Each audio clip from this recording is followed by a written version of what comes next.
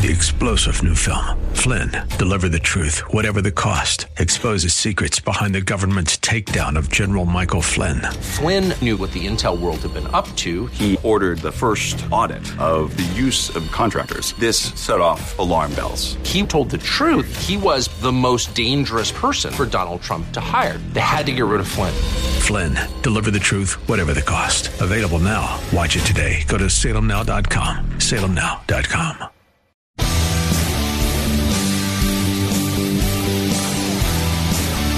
Are you looking for truth from God's Word that you can understand and apply to your life? You'll find it today on Make It Clear with Dr. Stan Pons. Listen now as Stan makes it clear.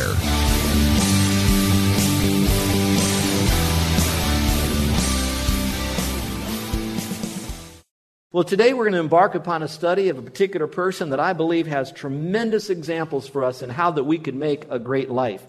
I look at a crowd like this, and I know most of you that are here, you like to read books. And some of the books that you might read, you often will look at the title and say, that's an interesting title. I wonder what other people had to say about the book or the writer. And so you'll look on the book jacket or maybe on the inside flap, and you'll see what others had said about that particular book. Well, you know, they did that here even in Scripture. If you have your Bibles now, you might want to open them up to the book of Luke, and then if you want, you can put your finger in John chapter 1, and we're going to kind of talk about this particular person and who was recommended. Well, if you'd like to look at it, you're going to find it in Luke chapter 7, verse 28. And here was the recommendation.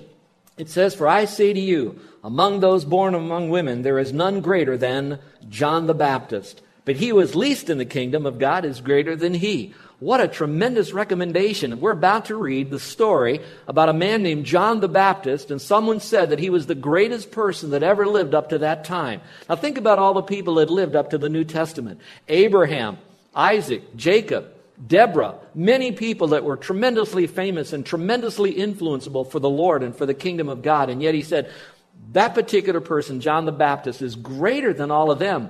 And then the rest of it says you look to the future that all of those that are us, like you and me, he who is least in the kingdom is still greater than this person. So that's quite a sterling recommendation for the man John the Baptist. But I wonder who wrote that. Now we see Luke put it in there, but who actually said that? Well, it was none other than the Lord Jesus Christ. And you know, Jesus Christ has divinely designed you and me in his mind before we were ever in our mother's womb. So he had a plan for every person who ever lived and living now and those that will live in the future. And with all of that he planned, he said that this John the Baptist is great. But you and I, we can be even greater. Even if we're the very least, we can still be greater than this John the Baptist. So what I'd like to do for this week and 2 weeks from today, I'd like to open up this wonderful, exciting life of the man John the Baptist and see what made his life great. And perhaps some of you that are listening today to the Word of God, you might be looking at your life and saying, you know, I'm sensing now that my life is kind of in a maintenance mode. I'm kind of like a snowflake in the blizzard of humanity, and I'm just like another worker, a cog in the wheel on my job. And my family is kind of, we're all right, we're not too bad, not too good, we're just kind of rocking along. But some of you might be saying, you know, I'm sensing that there is more that I can do to honor you, as the song said. And you might be at that place right now, but you're scratching your head. What are some areas that I could begin to work on through the power of the Holy Spirit and the glory of the Lord? Well, I'm going to give you 3 today. Now, some of you want a little bit more than the 3 I'm going to give you, so there's going to be some points underneath each one of these. So some of you might say, if I could only do 3, these are the 3. Own those. Others of you that'll say, I want to own those, but is there something else that I could look at of this great man, John the Baptist, that I could see in my life that by God's power and grace, I could become that as well? So I believe there is something for you no matter what level you might be on. Now, also in this group, I know that most of you know Jesus Christ as your Savior, and I will tell you that the majority of this message today is designed specifically for those who are already blood-bought, born-again believers. However, those of you that are on the outside kind of looking in about the faith, I encourage you to stay with me because all that we're talking about John the Baptist is really about the Lord and you getting connected. And so if you'll follow that, you're going to see how at the end of this sermon, you are very much a part of this whole message about John the Baptist. Well, let's begin. What makes a great life? First of all, knowing who you are and whose you are. Now, as we go through this passage of Scripture, we're going to dip back to John 1, verse 6 and 7, and then get into John chapter 1, verses 19 through 34. But I want you to see, as we look at the life of John the Baptist, what a great man of God. I've been living with him for the last, couple months since I've been preparing this message, and just sensing what God would have for me to have for you. And it's been so exciting. So, knowing who you are and whose you are is so very, very important. So that's my question. Do you know who you are, the way God wired you, why God wired you, for what God has wired you? And do you also know as a believer in Christ that you truly belong to the Lord? Whose you are, not just who you are, but also whose you are, that you belong to God. Well, I believe John the Baptist knew that, and if you'll follow along now in verse 6 of chapter 1, it says here that he was a man sent from God. That's a good place to begin. I guess you could ask that question of yourself. Do you know you're in God's mind before you were born? Do you know that God has a purpose for your life? Do you know that God has sent you to this world, and right now He has sent you to Hawaii? And He has sent you to this church, and that through this church and what God is teaching you, you are a person that is sent from God? It was interesting that that's the only time it's really found in John, that John the Baptist was a man sent from God. What is really astounding is you go through the Gospel of John, you're going to find the phrase that God sent His Son, that Jesus was sent of God the Father. Not once, not 10 times, not 20 times, but according to Roy Zuck and John Walver, they said that phrase, that Jesus was sent from God, 39 times. So we know even God, through Christ, had a purpose. And of course, His purpose was to come to this earth to pay for our sin, rise again from the dead, and give us eternal life and forgiveness by faith alone, and then to come into our life in such a way to live that life out through us. So Jesus had purpose. John the Baptist had purpose. And I believe, according to God's Word, that every one of you have been designed by God, and you're sent by God, and you have a purpose as well. Now, if you go further in studying this whole thing about him, you're going to find that this man that was sent by God was not anybody who was maybe by himself a sterling individual. He wasn't some great priest. He wasn't a scribe. He wasn't a Pharisee. He wasn't a prophet, he says. He wasn't the Messiah. We'll talk more about that in a moment. But he could talk about all the things he was not. And you would think if you're sent from God, you're going to have all these credentials and all this stuff going for you. He had none of that. In fact, he really didn't even dress very well because he had camel's hair all over him, and he would eat locust and honey for breakfast. Can you imagine that? And here was this man that God said, he is sent from God. So I don't know what your background is. I don't know what your style is. I don't even know what your personality is, your ethnic background. You too can also be someone sent from God. Now, there are many ways, if we had more time, to show you how John was sent from God and the indelible planting of God's Spirit upon him and how he was used. But I believe in many ways you can see others. When you look at John's life, he just preached the word as a prophet in such a way that people would flock to him to hear him, even though at times he'd call them snakes. Even though he'd point his bony finger at wrath at them, they were drawn to him.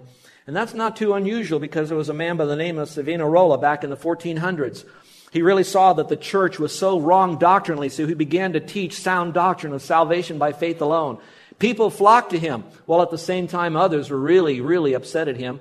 In fact, he was so strong in what he was preaching that in 1496 at the Carnival of Florence, he began to preach about truth and honesty and holiness. And so the people began to bring, believe it or not, their pornographic material to him there in Florence. Yes, they did have pornography and objects and all of that even back then. And what they did then is they had this big bonfire, and they called it the famous Bonfire of the Vanities. And so he was a man sent from God. And if you fast forward it and you bring it to the United States, you're going to find in the 1700s there was a man that tried to preach the gospel, but the church was so messed up that he couldn't preach it any longer in the church, so he decided to go to the hillsides. And he opened up God's word and he told the people going to heaven was by grace alone, through faith alone, in Christ alone. And so they followed him, and he got a big crowd, and he couldn't handle them all, so he started going from place to place to place and starting home churches. And that name was John Wesley. And then on February 20th in 1966, a man came here to Honolulu, and he took a little room and he rented it out. And from that, there was a church that was planted. And that's Jim Cook. And we're here today as a result of that, and he'll be at camp and be speaking here as well. And I can only imagine that God has His hand on your life even before you were born, and for you to discover, Lord, what do you want me to do with it? It may not be to call out people to burn their pornography, and it may not be where you're going to go up here to the Poly and preach the word. It may not be that you'll rent a room down there, but it may mean this, that you will be wherever you are, living a separated life unto the Lord and doing it the way God is leading you, because it's not us that makes you. You are a man sent from God, and a woman as well. So I look at his life and I say, He wasn't unique because of his background. I don't think he was so unique because of what he wore or what he ate. I believe John the Baptist was unique because he was sent from God, like all of us have been sent now, ordained to bring forth more fruit. And the second thing, not only was he sent, and that's what he was supposed to do, he was obedient to the sending of what God wanted him to do. So perhaps maybe the uniqueness in our life might be, what is God calling you to do? What does he want you to do as far as character in God's Word? And your uniqueness might be that you're going to step into God's Word and be all that God wants you to be, whatever that life might be. I can't tell you what it is, but I know if you want to be unique, you be one who is sold out, wholly on fire for the Lord, and God will use you. But he was more than just a man sent from God. Look at second. He was also someone to be a witness to the light. Look in verse 7. It says, this man came for a witness to bear witness of the light, that all through him might believe. I like that term, the witness of the light. We already established a couple of weeks ago that Jesus is the light, so he's supposed to be the witness or pointing people to the light. Now that's an easy one for me to illustrate. If you've ever been in a situation where it was nighttime and all the power went off, but you're in a building and perhaps wanted to get out or get down the stairs or had to get out of the building, it's the law that we have signs like we have here called exit signs. And perhaps you wouldn't know where to look, but maybe some of us would know kind of where the sign was, and we'd be saying, oh, we got to get out of here. There's a problem. It's dark in here. Look, there's the exit sign. There's the light. Go there. I know that probably none of you have ever been lost in a cave and felt like there was a cave in and you couldn't get out, but sooner or later, way off in the distance, you see the little bit of light at the end of the cave. And we'd be saying, there's a light over there. And we'd be following it. Well, in a sense, John the Baptist was sent from God to people like you and me to say, look, there's the light. And go follow the light. You can escape danger. Well, it goes on and on about all the different illustrations, but it'd be the case that he'd be the light. Okay, he's sent from God. He's supposed to point people to Christ. But what else would he be? Well, let's go now a little bit further in John chapter 1 and verse 22. A delegation came to John the Baptist and says, now, who do you say that you are? And he answered in verse 23. Can you see it? He said, I am a great man. No. He said, I'm nothing more than the voice of one crying in the wilderness. And then he uses some passage from Isaiah that said, a voice of one crying, calling out in the desert. Prepare the way of the Lord. Make straight in the wilderness a highway for our God. Now, for some of you, as you read that, that's kind of interesting, but I don't know if it makes a lot of sense. So let me see if I can make some sense for you.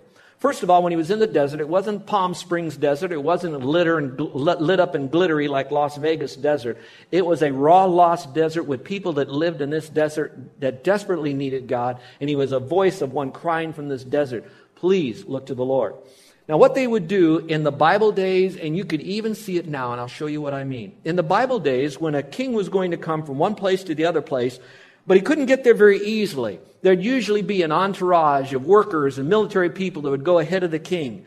And what they would do is they would try to make the path to that destination as straight as possible. So if it was real hilly, they'd try to bring it down. If it had a lot of dips in it, they'd fill it up with rocks. If it was real bumpy out there, they'd try to smooth it out. So whoever wanted to get to the king, and if the king wanted to get to them, it'd be an easy path to do that. Those are Bible days. That's what he's talking about. Make straight the path to the Lord. I am one crying in the wilderness. Make a path to the Lord so you can get to the Lord. Now, they do that very similarly, but not exactly here today. Those of you who were on island when APEC was here, how many were on island then when APEC was here and they're having all the entourage coming from the airport, even our president? What did they do along Nimitz Highway? It looks beautiful. Those of you that were in Kalakaua, what did they do along Kalakaua down in Waikiki? They made it beautiful. And what was the big question of us locals? I wonder what it's going to look like 2 months after this is over. Do you all remember that? Well, that's what they were doing. Very similar. Making it ready, making it clean, making it easy so everybody could see. Now, stay with me. If I'm going to have a great life, I need to know who I am. And what I am is nothing more than a man. Nobody special. I'm a man. You ladies, you're a woman. But you got to believe you're sent from God. And secondly, I hope that we would see that we're to point people to the light. We are not the light. In a way we are. You know, we're the light of the world. We're not to put ourselves under a bushel and all of that. But even our light is so that people would look to us, but we can't save anyone. So now we reflect them to the light. And then at the same time, we would see ourselves as just humble voices. That's all. Nobody real special. Just someone out there who wants to tell someone else about Jesus Christ. Now there's something else. If you stay in the passage, he also was, besides just a voice in the wilderness, he was what we'll call a baptizer. If you go to verses 24 through 26, now this gets a little bit different from you and me because in a sense we might, as spiritual leaders of our household or church, we might baptize people. But most of you probably won't baptize anyone, so maybe there's a little disconnect. You can say, I can see I'm a man or woman of God. I can see that I'm going to point people to light. I can see the fact that I might be a voice, but I don't see that I'm a baptizer. Well, I'm going to show you how you can make a reasonable application to that, even though maybe exegetically it's not extremely clear. But let's go back to this first about John the Baptist. Now, if you look at it, verse 24, it says this. Now, those who were sent were from the Pharisees, a delegation of guys who were trying to trip up John the Baptist. And they asked him, saying, why then do you baptize if you're not the Christ? You're not Elijah, nor the prophet. And John answered them, saying, I baptize with water. Now, what's important, I'd like to speak a little bit about baptism because next Sunday we will be baptizing. From this passage and many other passages, we believe that baptism is done by a way of immersion. But you need to know that when John the Baptist was baptizing, his baptism is far different than the baptism that we'll be doing at the beach. Not because it's so far apart, not because the water will be either fresh or salty, not because it's me or John the Baptist doing it. The reason for those baptisms was different. For example, if you go back in history and you study more about this, you're going to find that there were a lot of Gentiles who wanted to become Jews and be part of that covenant. And part of that covenant was they would go through a cleansing process, and that would be baptism. They would see that they're sinners, and they wanted to be a part of that. Not that they would get saved by that, but they wanted to identify with the Jewish people. So they would go through this ceremonial cleansing. At other times, there'd be Jews, and this is who he's really speaking to now. I know it was the Pharisees who came, and he's baptizing with water, but this time, these were Jews who felt so far out of the covenant that they wanted others to know that I'm a sinner, and I need to be cleansed, and I need to come back into the covenant again. Not to get saved again, but they wanted to be, again, ceremonial clean. So he went through that baptism. It had nothing to do with I'm trusting in Christ as my Savior, but it did have this. That baptism was with water. That baptism was with much water. That baptism was by, here's the key word, immersed. It was under the water when they got baptized. Now, when we baptize next week, this is our baptism. It follows other scripture. We will baptize not by sprinkling, not by pouring. We're going to be doing it by way of immersion. Why? The word baptize in your Bible, when you read baptize, you just see baptize. But actually, there was a problem with it. When the Bible was written, it was written, New Testament now, in Greek. Common Greek. There are two levels of Greek, by the way, and I don't want to give you a Greek class, but one level is your high Greek, and a lot of times only intelligentsia could understand that. So it was written in common language so that anybody who knew a little bit of Greek, any Greek, that spoke Greek, they would understand that Greek. And what happened when it was written in Greek, they wanted to put it in the language of the people. So King James at that time and his translators decided that they were going to translate the Bible into English. And in the process of their translation, they came up to the word, and they said that this word here means to whelm, plunge, immerse. But there was a problem because in King James' day, the church wasn't doing that. They've gotten so far away from Scripture, they were just sprinkling. Some were pouring. But rarely would they ever plunge or put them under the water. So they came to King James and says, if we say what this really means, there's going to be a tremendous uproar. We need to plunge. We need to put them under the water. So King James, not wanting to have a problem, he did what they call transliterate the word. Transliterate means you take the word, the Greek word, baptizo, and you don't translate that into what it means, immerse. You just take it and you make that Greek word into an English word. So it went from baptizo to baptize. And so really that was the struggle that they were having even in the 1600s. But it really means that he would come alongside and he would plunge or whelm. Now the big question is, why do we do that? There are a lot of reasons in Scripture that we can come up with that are all legitimate. One reason could be Jesus Christ was baptized. In fact, when he was baptized, he had to travel a great distance to the place to be baptized, which was the Jordan. There had to be water there, which there was. Scripture says in Mark that there had to be much water. And finally, not only much water, he went down into the water to be baptized. So we see that there had to be plenty of water, and there was immersion going on because that's what the word baptizo means, to immerse, to whelm, to plunge.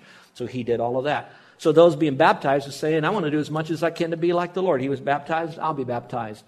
Another way we get baptized is because when we trust Christ as Savior, we are a blood-bought, born-again believer. Can you look up here for a moment? Let my left hand for a moment represent Christ, okay?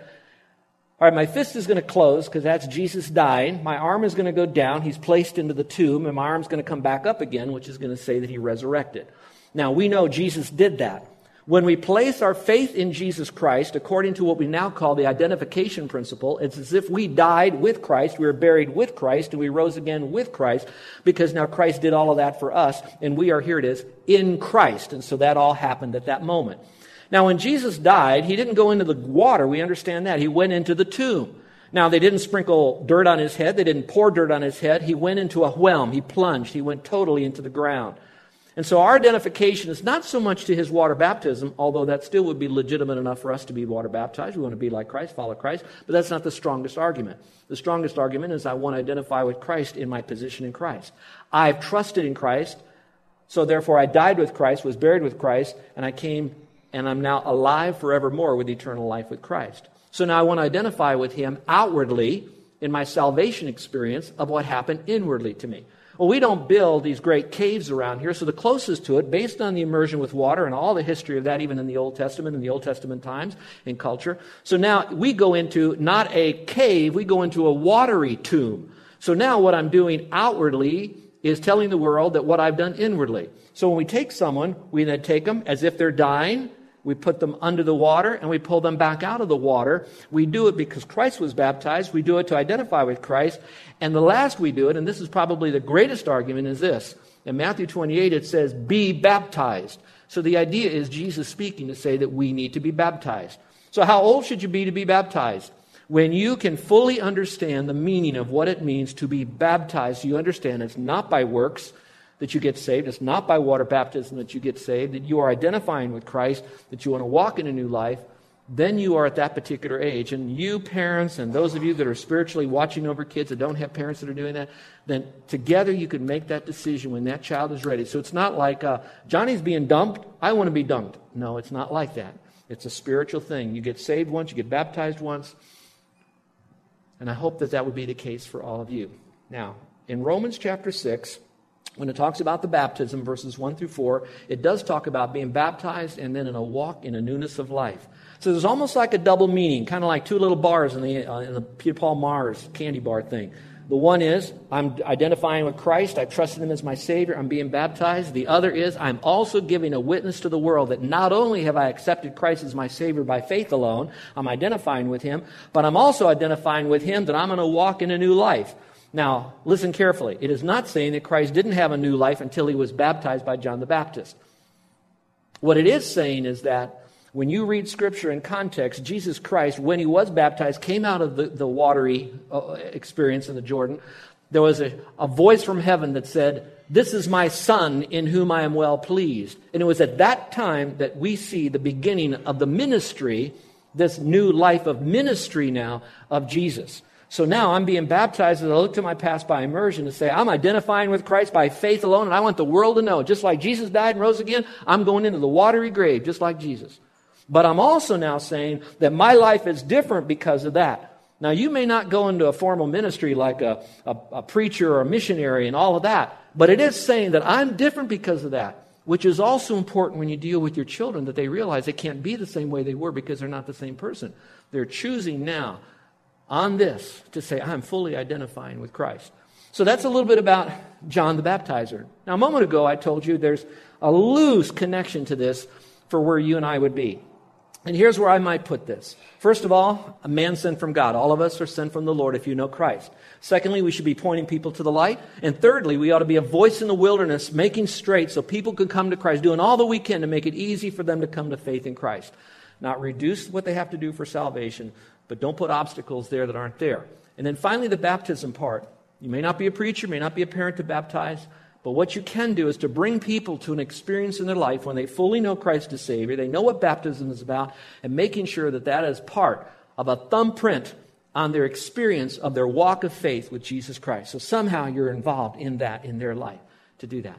So again, what makes a great life? If all you take away from this is this one point, knowing who you are and whose you are. Well, let's look at the second one here, if you don't mind. There's really three here. So the second one is pretty important, and I think it might help you as well. And that is knowing who you're not, or who you aren't.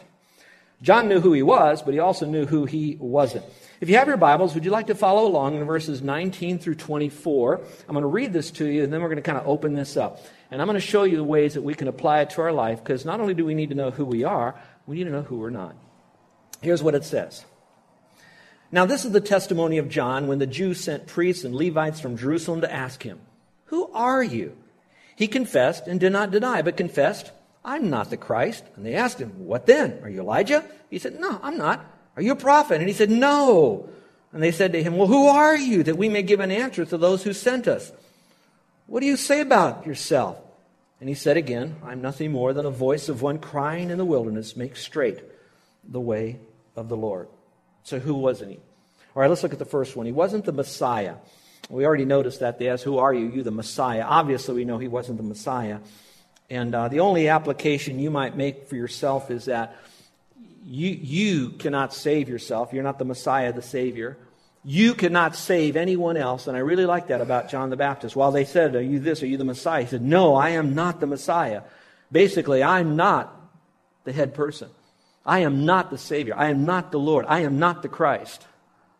And so as much as you develop this great life and God begins to use you because you've surrendered to Him, you're going to find that people are going to look to you to solve their problems. They're going to look to you to give them all the answers. You're listening to Make It Clear with the teaching of Dr. Stan Ponz, founder of Make It Clear Ministries. Make It Clear is dedicated to taking the Word of God with clarity into every person's world.